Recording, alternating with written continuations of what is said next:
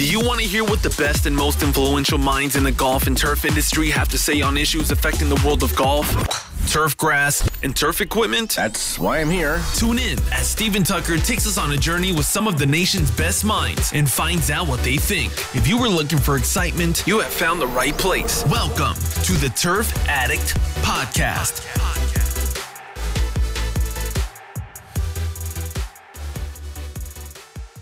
All right, everybody. Finally back after a very long hiatus, I believe, and just wanted to start up this new year coming with a new podcast, and why not bring out the CEO, owner, grinder extraordinaire, Mark Pilger from SIP Grinding. Mark, glad to have you here. Thanks for having me, Stephen. Well, what are you, Mark? Are you the CEO? Are you the owner? Are you a president? What is CEO is probably a little bit too grand for the company.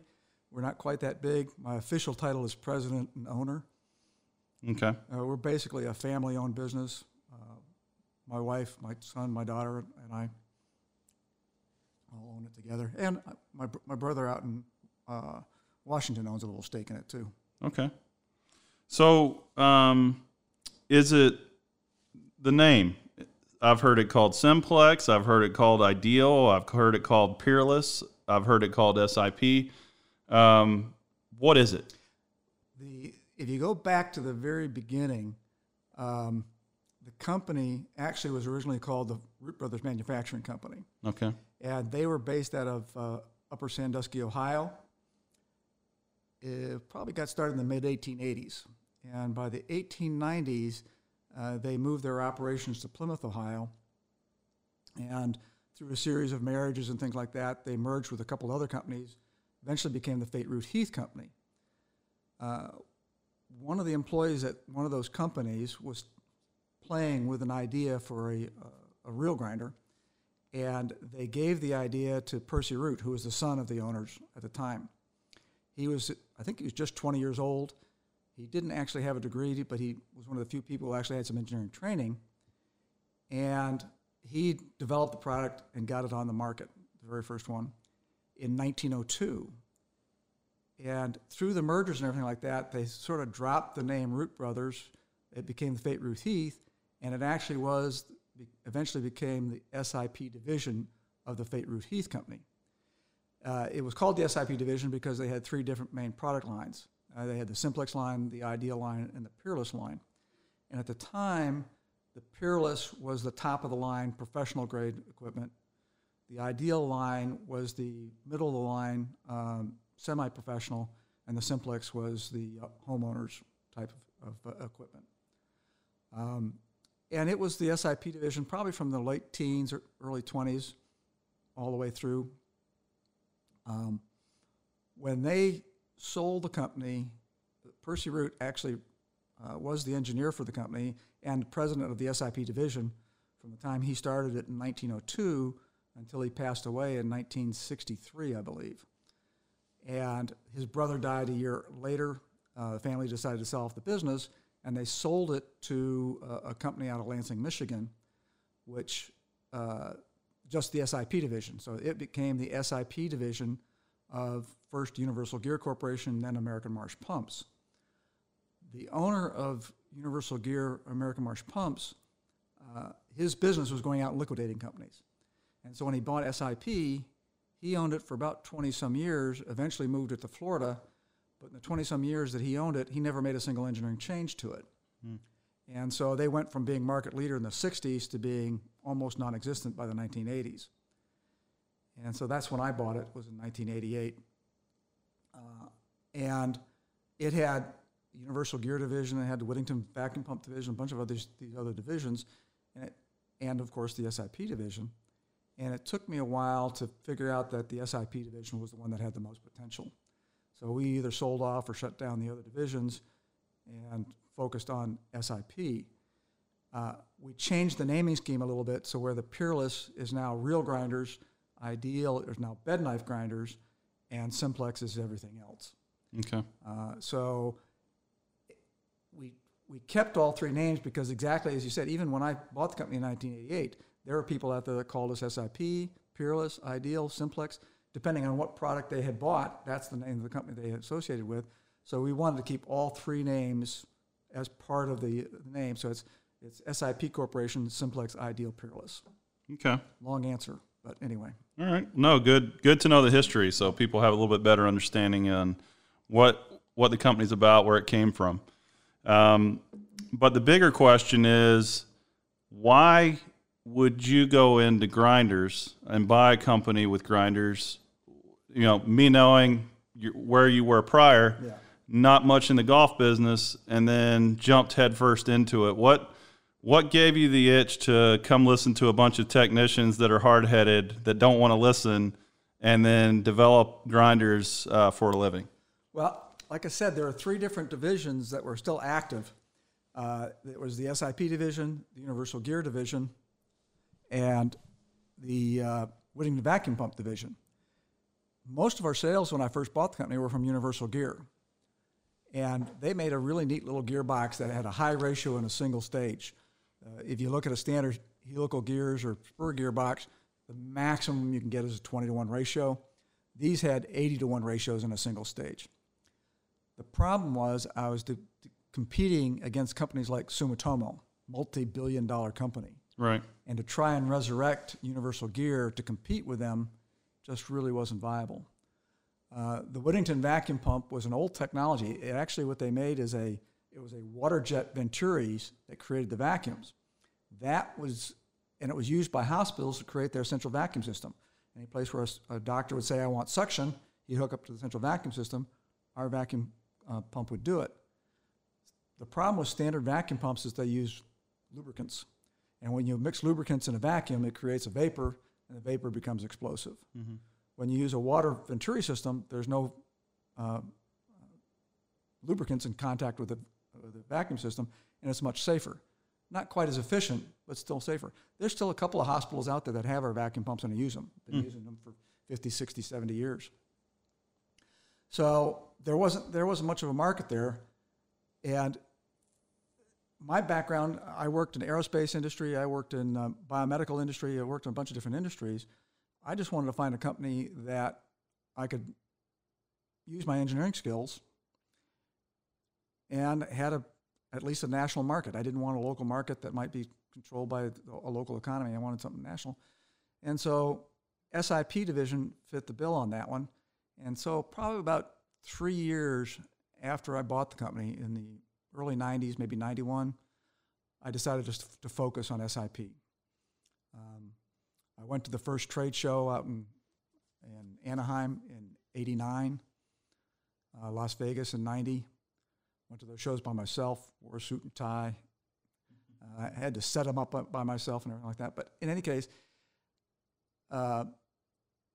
it was obvious that by going to those shows, it was obvious that there was still a lot of name recognition for SIP. It was a little frustrating and a little encouraging at the same time to be at the show and have people walk by my booth, stop and do a double take and say, I thought you were out of business.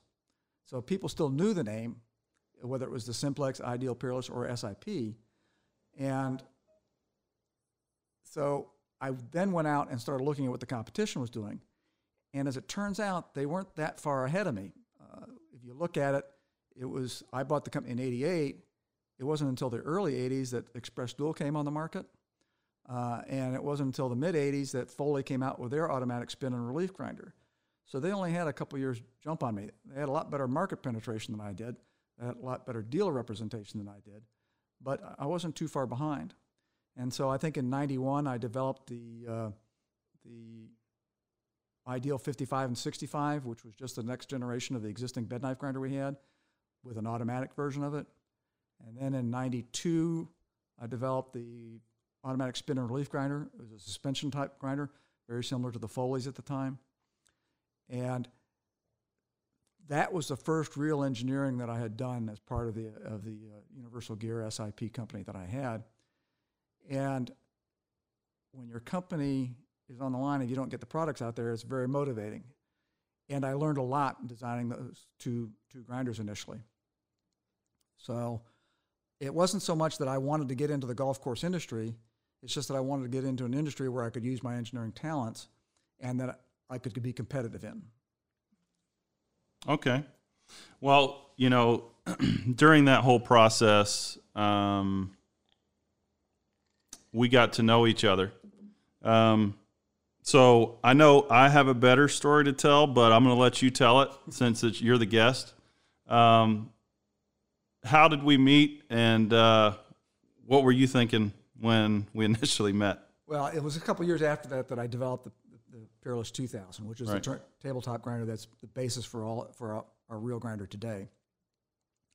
And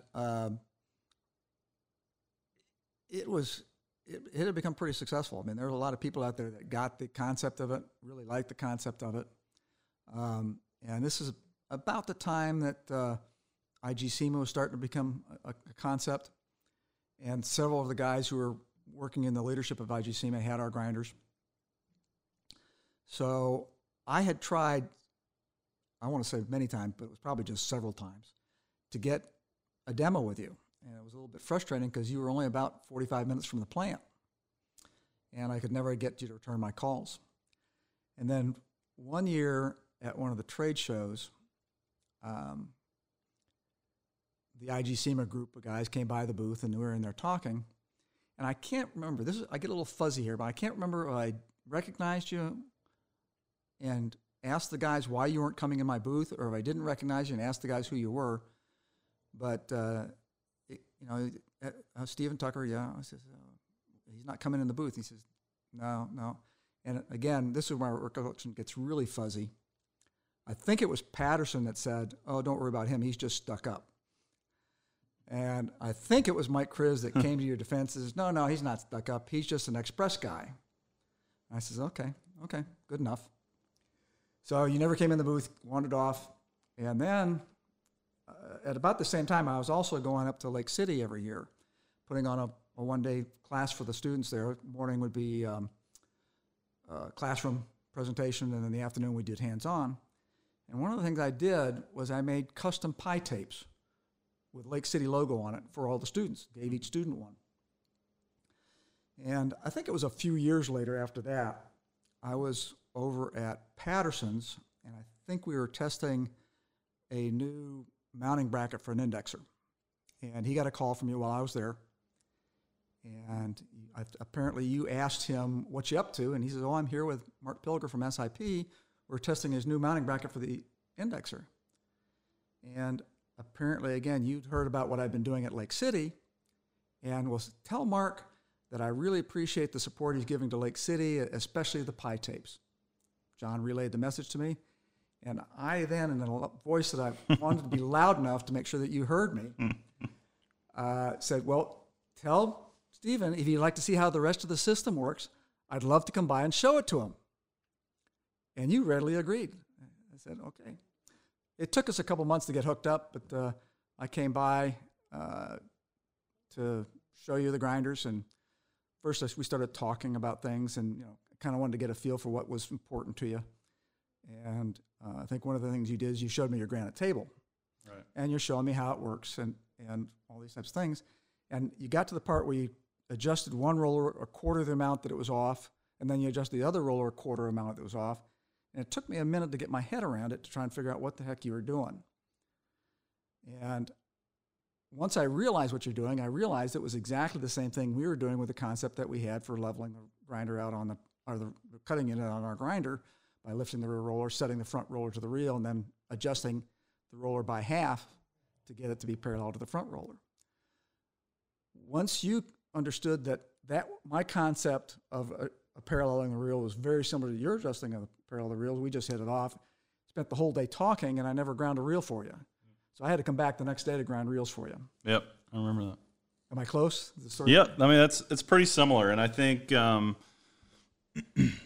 initially, and it kind of leads me into my next question, but when I know as far as technicians go, that when we get to learn a certain way of doing things and we know that we're getting good results, it's very difficult to change that. Yep. because I think it's a lot like golf course superintendents when they have a certain program that they use on greens. Getting them to stir away from that if it's working is fairly difficult. Yeah. And that's why, selling chemicals and things like that is difficult, because people already know what they want to use in it. And it's not everyone wants to, go down another rabbit hole and try to, I've spent years trying to figure this out. I've got it figured out. The last thing I want to do is go spend another 5 years trying to figure the other thing out. Same kind of thing happens in engineering. It's what we call the law of unintended consequences. Right. Where if you make a design change to something, it affects something you didn't want it to affect, and it screws you all up. So you really want to, whenever you do make a change, you want to really be careful to make sure it doesn't have some unintended consequences. Right. So I know my son, he just hates it when I come in with a design change, because he doesn't know what it's going to affect and how it's going to be bad or good. Right. And if you remember when we had that first discussion too, I wasn't as worried about me knowing how to use the grinder as I was about training someone else to. Mm-hmm.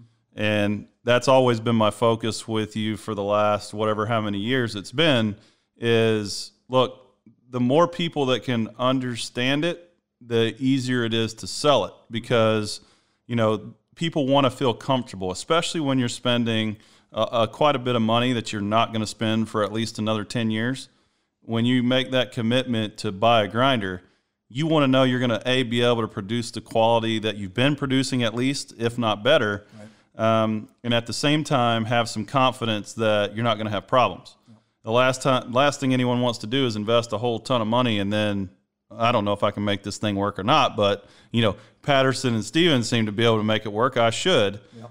And that isn't always the case if you don't really invest a lot of time and effort into understanding how it works, and the impact it can make in the long run can be really good. Yep. So that, in a nutshell, is where I remember being very stubborn, I would say, in the way of, once I've figured something out, I wanted to refine that, not go start something new and work years trying to get it back to where I was at. That's kind of like Porsche's philosophy, right? Mm. They've got the worst layout of an engine drivetrain that you can have, but they've been doing it so long, yep, they make it work perfectly.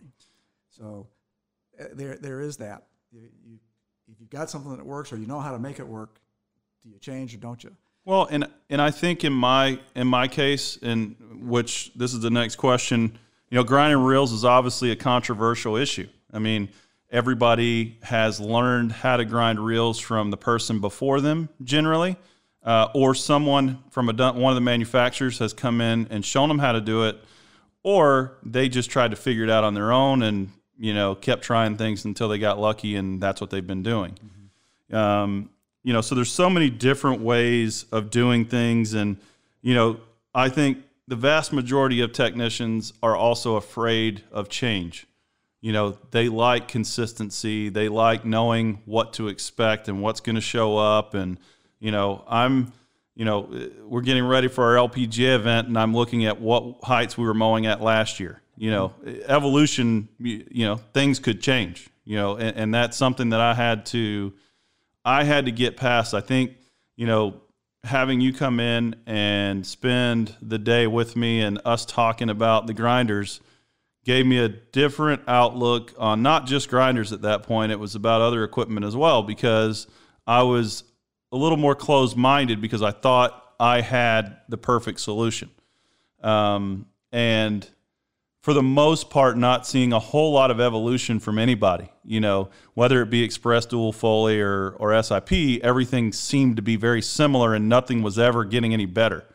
Mm-hmm. And I think the big selling point for me was when you went and visited one of the manufacturers and changed the bed knife grinder from what it was originally and how it was mounted to what it is now, and mounting from the pivot bolts, because I always felt, no matter what manufacturer it was, that we got bed knives wrong from the get-go, that we weren't doing it right because they weren't mounted in the frame the same way we were grinding them.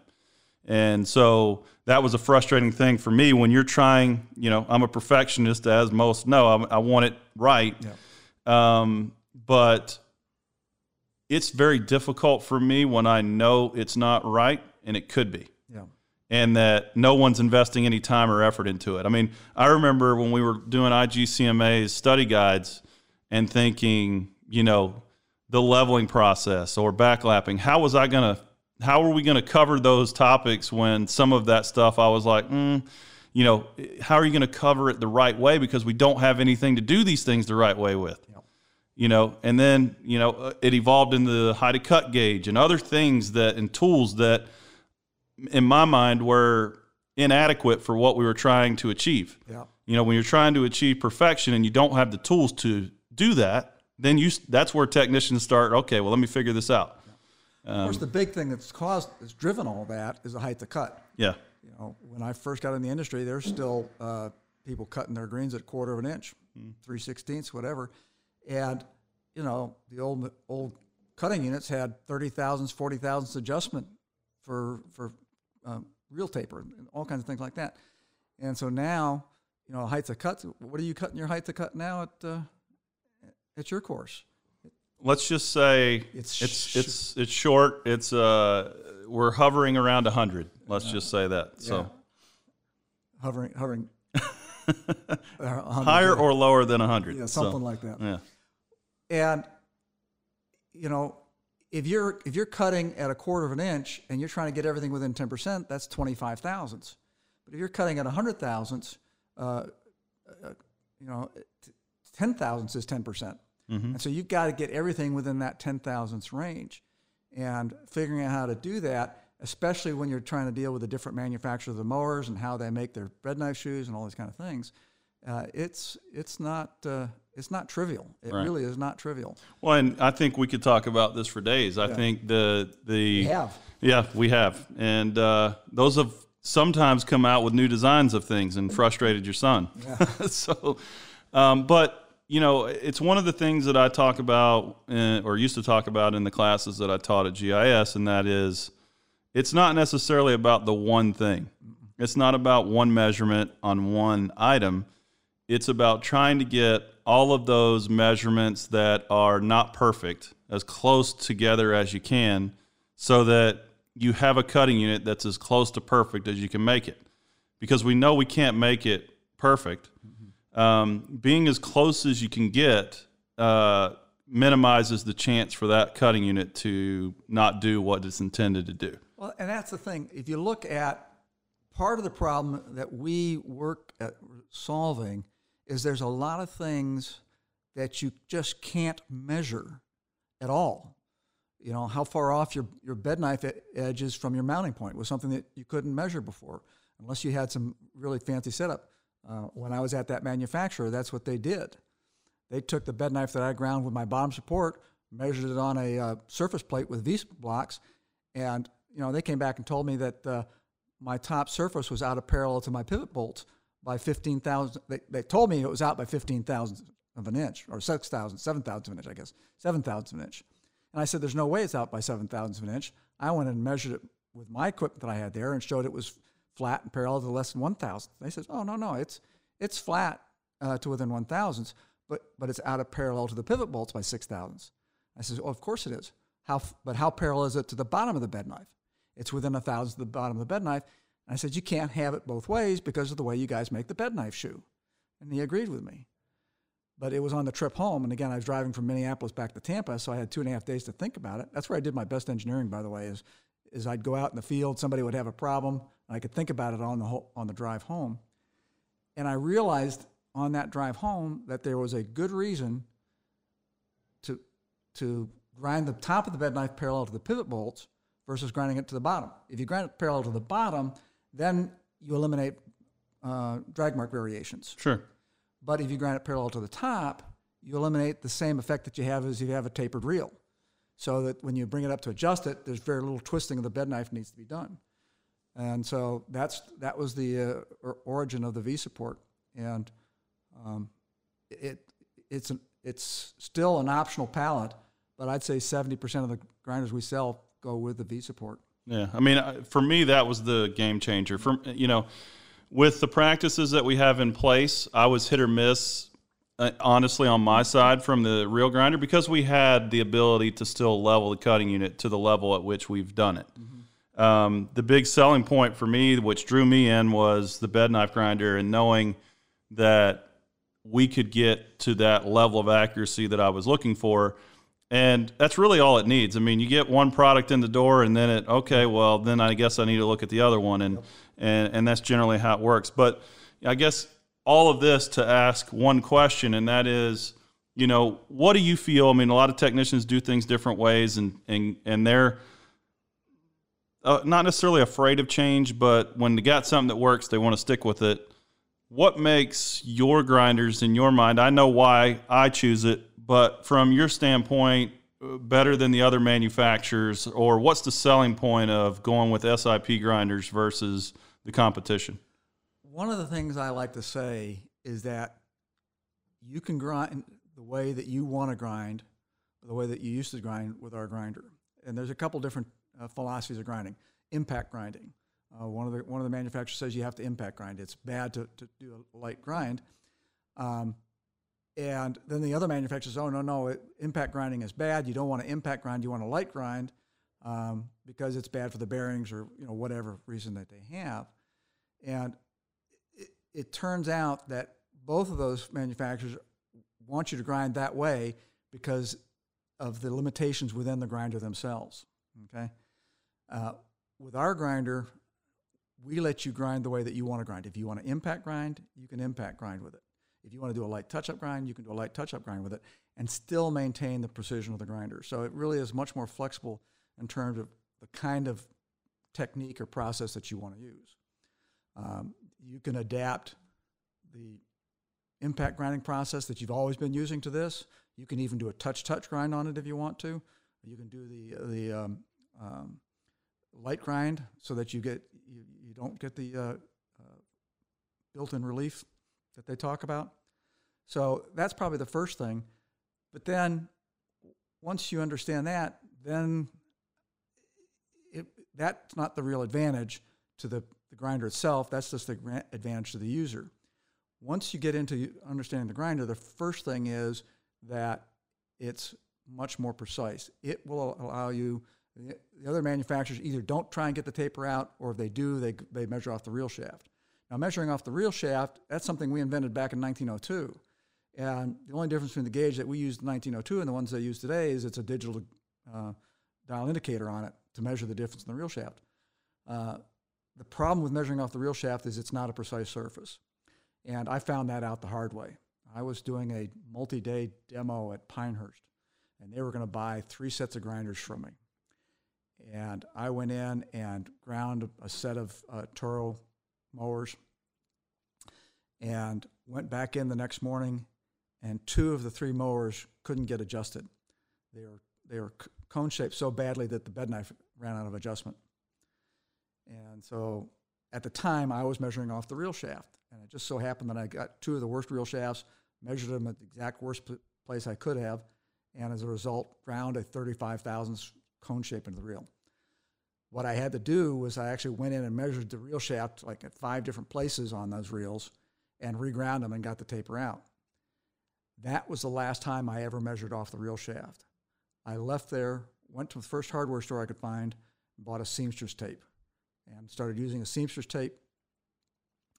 I bought a pie tape from one of the manufacturers. That doesn't work because it's spring steel. You can't pull it tight enough to be consistent. And so I sort of merged the 2 together, made a pie tape out of a soft, flexible material, Mylar. And that really is the key factor in making our grinders really precise. At that point, we can now grind the reel cylindrical within 2/1000ths of an inch versus the competitors can do it, if they do it at all, 10 to 15 thousandths of an inch. So you get the precision. The next thing is that because of the way we make the table is made, that there's no adjustments in the table. The top of the table is machined and made parallel to the grinding and travel within less than 2/1000ths of an inch. So no matter what you do, that grinding head is going to travel parallel to the top of the table within 2/1000ths of an inch. If you adjust the grinder properly, or if you adjust the cutting unit properly, you're going to grind it, and you're going to grind that reel into a perfect cylinder. But the best part is you can take that cutting unit off, okay, go out and mow it for a while, and put it back on. And if the adjustments are good still, no rock in the reel, touches all the way across, you're good to go. That makes the touch-up grinds very fast and very easy. We're talking about 2 to 3 minutes to do a touch-up grind, which is half the time of anybody else. For most guys, the difference between 3 minutes and 5 minutes on a touch-up grind doesn't mean a whole lot. But if you get in some of these big courses where you've got a lot of cutting units, that makes a big difference, especially if you're grinding your reels every 2 to 3 weeks. So it's the combination of the precision and the speed, and we carry that same philosophy over into the bed knife grinder. Because of the dual grinding heads, we can grind both faces at the same time. And again, you can do a touch-up grind on a bed knife in about 3 to 4 minutes. So, and because of the V-supports, still get the very precise grind on it. So that you're not giving anything up to get the speed in terms of your precision. And I think those are the key factors for people where speed and precision are important. And, of course, being the ability to do relief, our grinder is the one I think they should be looking at. All right. Good info. Tough question here. Always controversial. Doesn't matter which website, on Twitter, Facebook, talking individually at the golf industry show or vice versa. Backlapping or no backlapping, and why? You're asking me. I'm asking you. Okay. I know nothing about cutting grass. I know absolutely nothing about cutting. I don't have grass at my house, right? I got ground cover and weeds. Okay. I also am not an expert on maintaining cutting units, right? I know a lot about maintaining cutting units, but I'd say just about every technician out there knows more about maintaining cutting units than I do, okay? What I know is grinders, okay? And I know enough about the cutting units that I know what you need to do to cutting units to make them right. So that goes back to the philosophy that I had, is that our grinders will grind the way that you want to grind. So if you want to backlap, you want to do this, if that works for you, I'm not going to argue with you because I'm not in a position to argue about it. Somebody tells me that you have to backlap, I'm saying, you know better than I do. If somebody else says no backlapping, I'll say that too. Now, I will say this, we don't make backlappers anymore, okay? Part of that is because so many of the cutting units, backlapping is built into it, and part of it's because just there's so many people that just have eliminated backlapping from their procedure. Or their process. So my answer would be that I don't know, but the trend in the industry is away from backlapping. And the fact of the matter is that when you can take and put one of the cutting units up on our grinder and in 2 minutes have it back to factory specs, getting it cylindrical and getting an edge on it, better edge than backlapping, why would you do that instead of backlap? Now, John Deere, they say, oh, you still have to backlap to get rid of the burr. The way we grind, you don't get a burr, so I don't know. Anyway, you're right. It's controversial. I didn't give you a very satisfactory answer, but no, good. I thought it was a good answer, and I think manufacturers, and this is just after talking to some people, listen, they don't want to get 100 calls about quality of cut a day, and not everyone knows how to grind the best in the world either, having traveled around to plenty of golf courses. And so sometimes backlapping is there, I think, as a tool to at least give you something. Mm-hmm. That's the way I see it. I mean, I just think that if you don't have the tools to measure, let me give you one example. If you don't have the tools to measure to see or know what's going on with your cutting unit, and let's say you ground the reel and it's perfectly sharp all the way across, and you ground the bed knife and it's perfectly sharp all the way across, okay? But you've got a 30 thousandths taper in that reel. Mm-hmm. So when you go to adjust your bed knife up, you've got to twist one end of the bed knife up higher than the other, right? Now what happens is when you start to twist that bed knife, all the manufacturers tell you they want that reel cylindrical within less than 10 thousandths of an inch. Toro, John Deere, both want 10, Jacobson wants 7, and if you go beyond that, you start to put a bow in the bed knife shoe. Now, at about 15 thousandths of an inch taper on your reel, you start to get a 2 to 3 thousandths bow in your bed knife, okay? And you're going to add about 1 or 2 thousandths worth of bow for every additional 5 thousandths of taper you have in your reel. So if you've got a 30 thousandths tapered reel, you could easily see that you could have a 5 thousandths bow in that bed knife. If you've got a 5 thousandths bow in that bed knife, you've got a gap in the middle or you've got a gap in the end, depending on the pivot points on the bed knife. And you don't know why it's not cutting. Okay? You've done everything right. You've ground it according to the grinder manufacturer specifications. You've assembled it the way the cutting unit manufacturer told you to cut, and it's not cutting all the way across. What's your answer for that? You backlap it. And the backlapping will get it so it's the two match up and get rid of that bow in the fully assembled adjusted position. So the backlapping is sort of an answer for all ills. If you got a problem, you don't know how to fix it, you backlap it, that fixes it. So a Band-Aid. Yeah. Okay. Exactly. All right. So my favorite topic, last topic. So real height of cut gauge.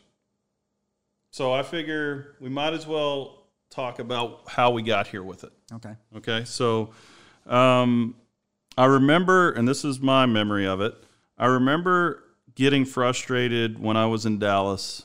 And, you know, I had, 3 technicians there, and we were getting ready for a PGA Tour event, and we had 2 or 3 different gauges, and of all those gauges, none of them, I checked the height of cut on one that my assistant had set up, and none of them matched what we were looking for. And so I'm like, man, what is going on? Then he gets the gauge and checks it, and it checks out fine. So I'm thinking, you know, how is he getting one number? I'm getting something else. And I knew that you always wanted to have one person setting up a machine.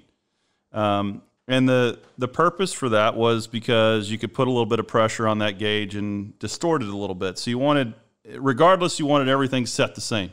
But there was no way for me to double check it. I just had to trust that whoever was doing it did it right and didn't make any mistakes doing it.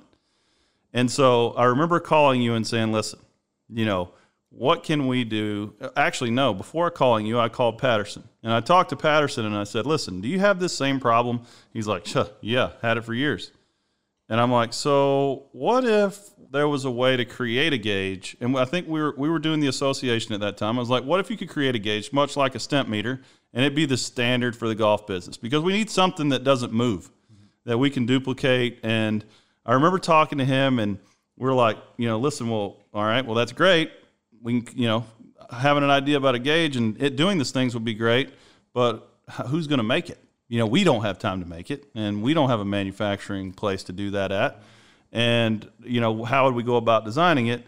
And then we were thinking, okay, well, you know, Foley and Bernhard are already making gauges. So it was the perfect solution to call you up and say, you know, Mark, put a little pressure. We bought your grinders. What about a height of cut gauge? And I remember the conversation going like, huh? Well, what do you need that for? And why would I make it, type of thing? And so the more we talked about it, I believe we said, you know, well, listen, Foley and Bernhard make them. Yeah. So it just makes sense that you would. Well, my thinking on things like that is, first of all, I'm not just going to make another Me Too product. Right. And my first reaction was, well, there's at least a half a dozen people out there making these things. Surely somebody's got the thing figured out by now, and there's nothing you can do to make it right. But as the conversation went on, I realized that one guy designed it and 5 people copied it. Right. Okay. So there wasn't any innovation in it in the gauges at all. Everybody just made the same thing that everybody else was making.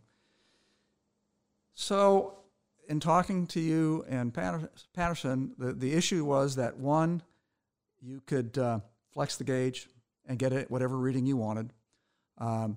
It was a tapered tip that could vary based on how well you caught on the bed knife. If you pushed it in too hard, it would catch on the dial indicator stem. If you didn't push it in hard enough, it'd read on a different place on the taper.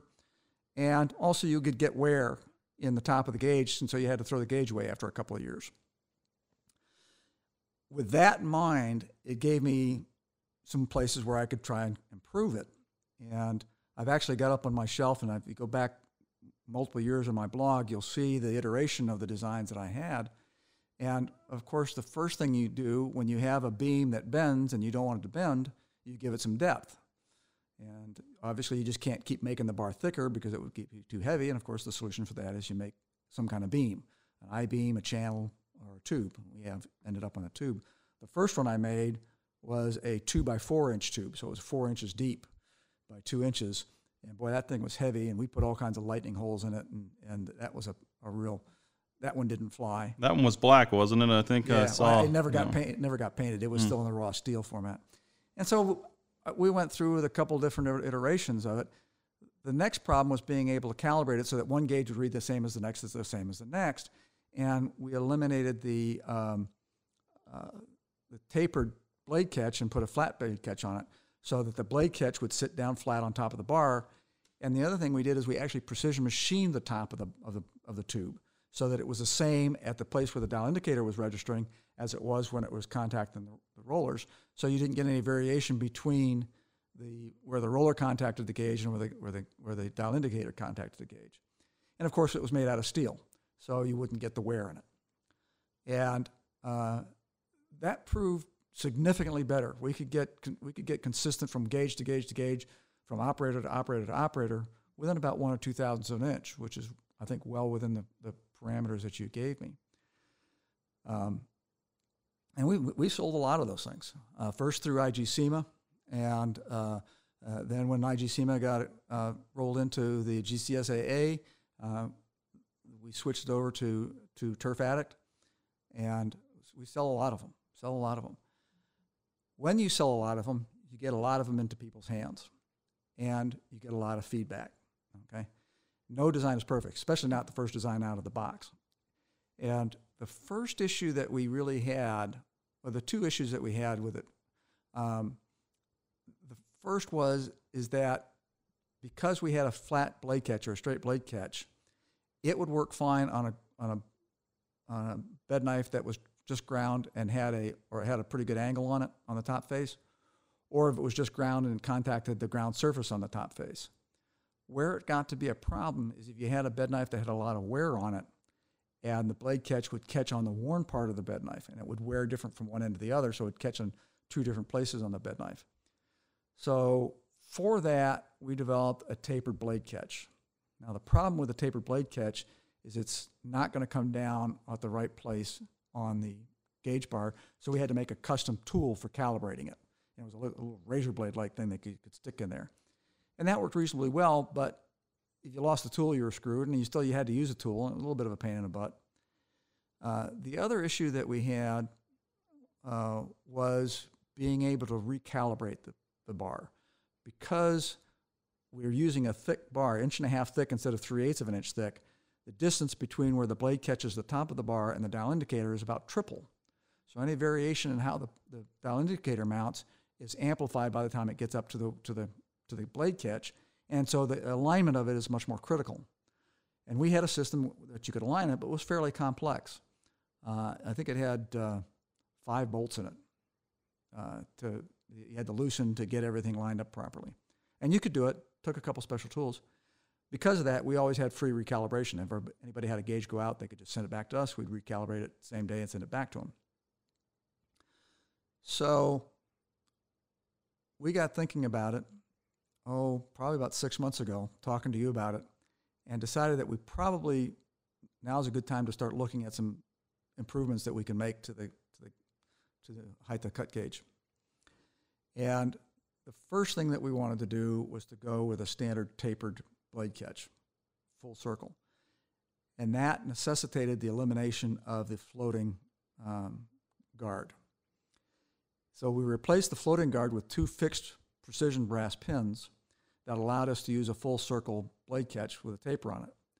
Now you can use it, you can get it with either a straight blade catch or a tapered blade catch if you want to try and make it read the same as an old real height cut gauge. You can do that. But the thing that we were able to do is, because the brass pins are precision sized and located, the leading edge of the brass pins line up perfectly with the hole in the bar, so that when the blade catch goes down in the bar, the place where the bar contacts the blade catch is exactly the same place where the blade contacts the blade catch.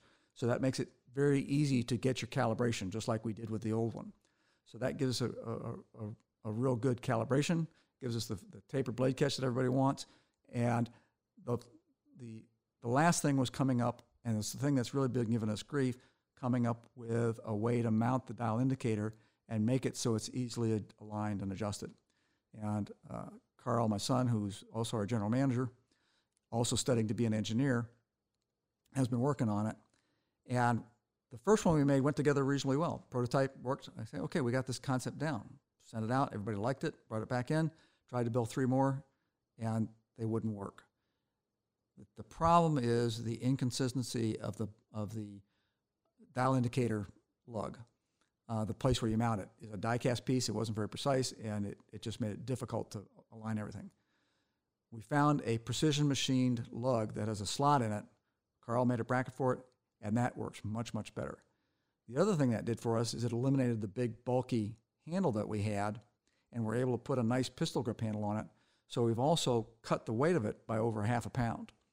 So they're in production now, pilot production now. We hope to start shipping them probably within about a week.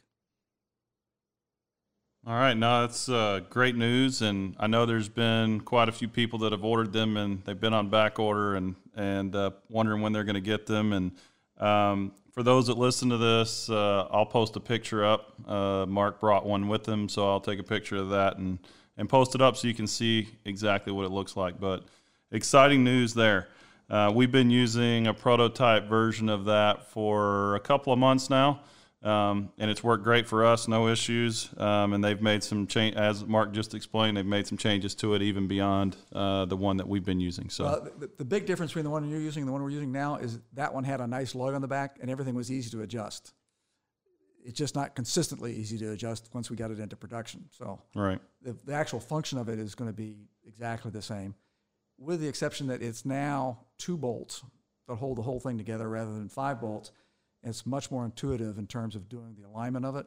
So I think most technicians will be able to look at this and figure out how to get it aligned properly pretty easily. But even if they don't, we still have the free recalibration of them anytime they want.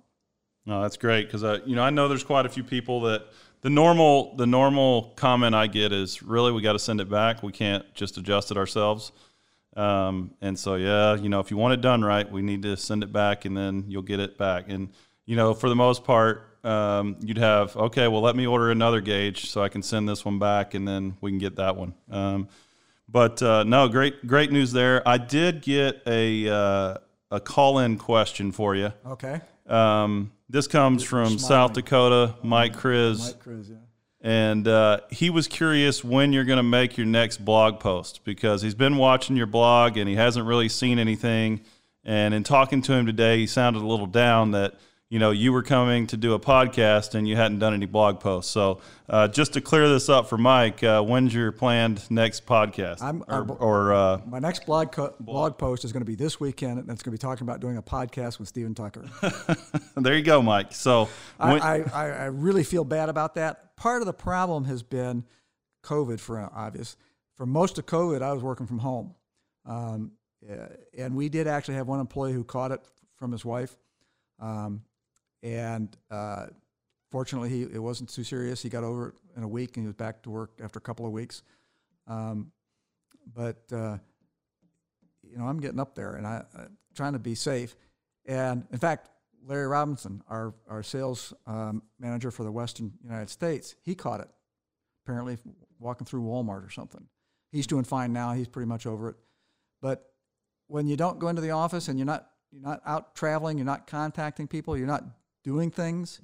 I spent most of that time I was off finishing up the database that we're working on. And in fact, if you look at my blog posts, the last few were just about the database. Most guys don't care about that computer stuff. So I just haven't had a lot to write about because I haven't been talking to people. I haven't been out visiting people. So I'll try and do better. And I knew this. I was very religious about doing it because I did it every week, even if it was just a garbage one, because the minute you miss 1 week, you miss 2 weeks, and then you miss a month, and you're done. So hopefully my New Year's resolution will be back to doing them on a regular basis. All right, Mike. So you've heard it. I've got your question answered for you. So look for that blog post coming. Even if Mike's the only one that reads it, but that's okay. No, there's more. I definitely know that there's more people that read it. Yep. It stirs some conversation on occasion, so it's good to read it. But no, thank you, Mark. I appreciate you coming, explaining a little bit about SIP to people. It's exciting to see the continuation of things coming. I know, one of the things I've noticed is buying a grinder today doesn't mean that will be the same grinder 3 or 4 months from now.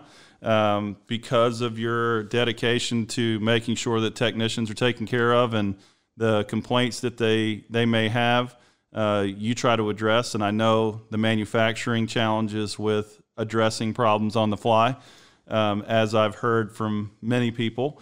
I think the great thing about it on our side of things is knowing that, when we do have problems, there's someone there looking out for us to try to help us solve them. Yeah, we have what we call the 1, 2, 3 rule. So if enough people have a question with it or a problem with it, if one person asks me, I say I've got this problem, I'll think about it. I put it in the back of my mind. If 2 people have the same problem, then I really start to seriously think about it. By the time I get the 3rd person having a problem with it, I'm going to do something about it, and I don't have to wait till a model year. I just do it based on serial numbers. And of course, the plus side of that is not only I do make the changes, and I'll make the changes just as soon as I can get it into production if it's a good change. But every single change that we make is a change that can be added to the very first machine that we made. In fact, we just got in on trade-in a couple of weeks ago, serial number 1. Now, serial number 1 we built that in 1994, and it was remanufactured in 2005. And the guy just wanted a new one. We brought it back, and we're just going to have to go through it. Make some repairs to it, add a couple of features that we've changed. But I can take that serial number 1 and put every single feature on it that we've had on every grinder on the grinder we make now, with the exception of adjustable legs. So I can make it to have every feature and function that's on the modern grinder. So, and that's true with our bed knife grinder too. The nice thing about the pallet design that when we came up with it is that you can get a new pallet for it or a better pallet and whatever. And that's something that we think is important. One of my salesmen came up with the concept is that we want you to be a customer for life. That means you only have to buy 1 grinder for the rest of your life.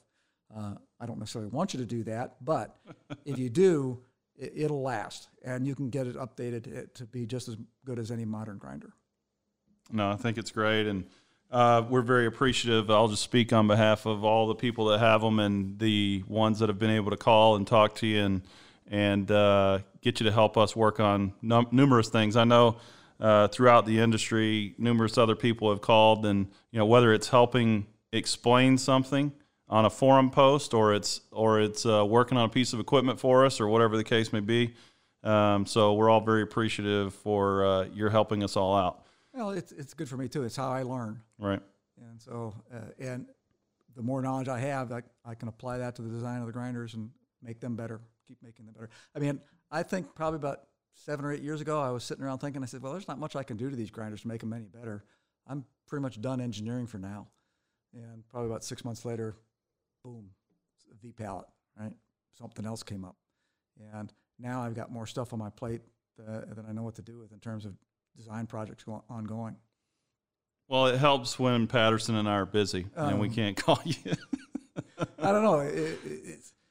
That's where I get part of my motivation from is, you're not doing this right, Mark. This is wrong. This is a real pain in the butt for me.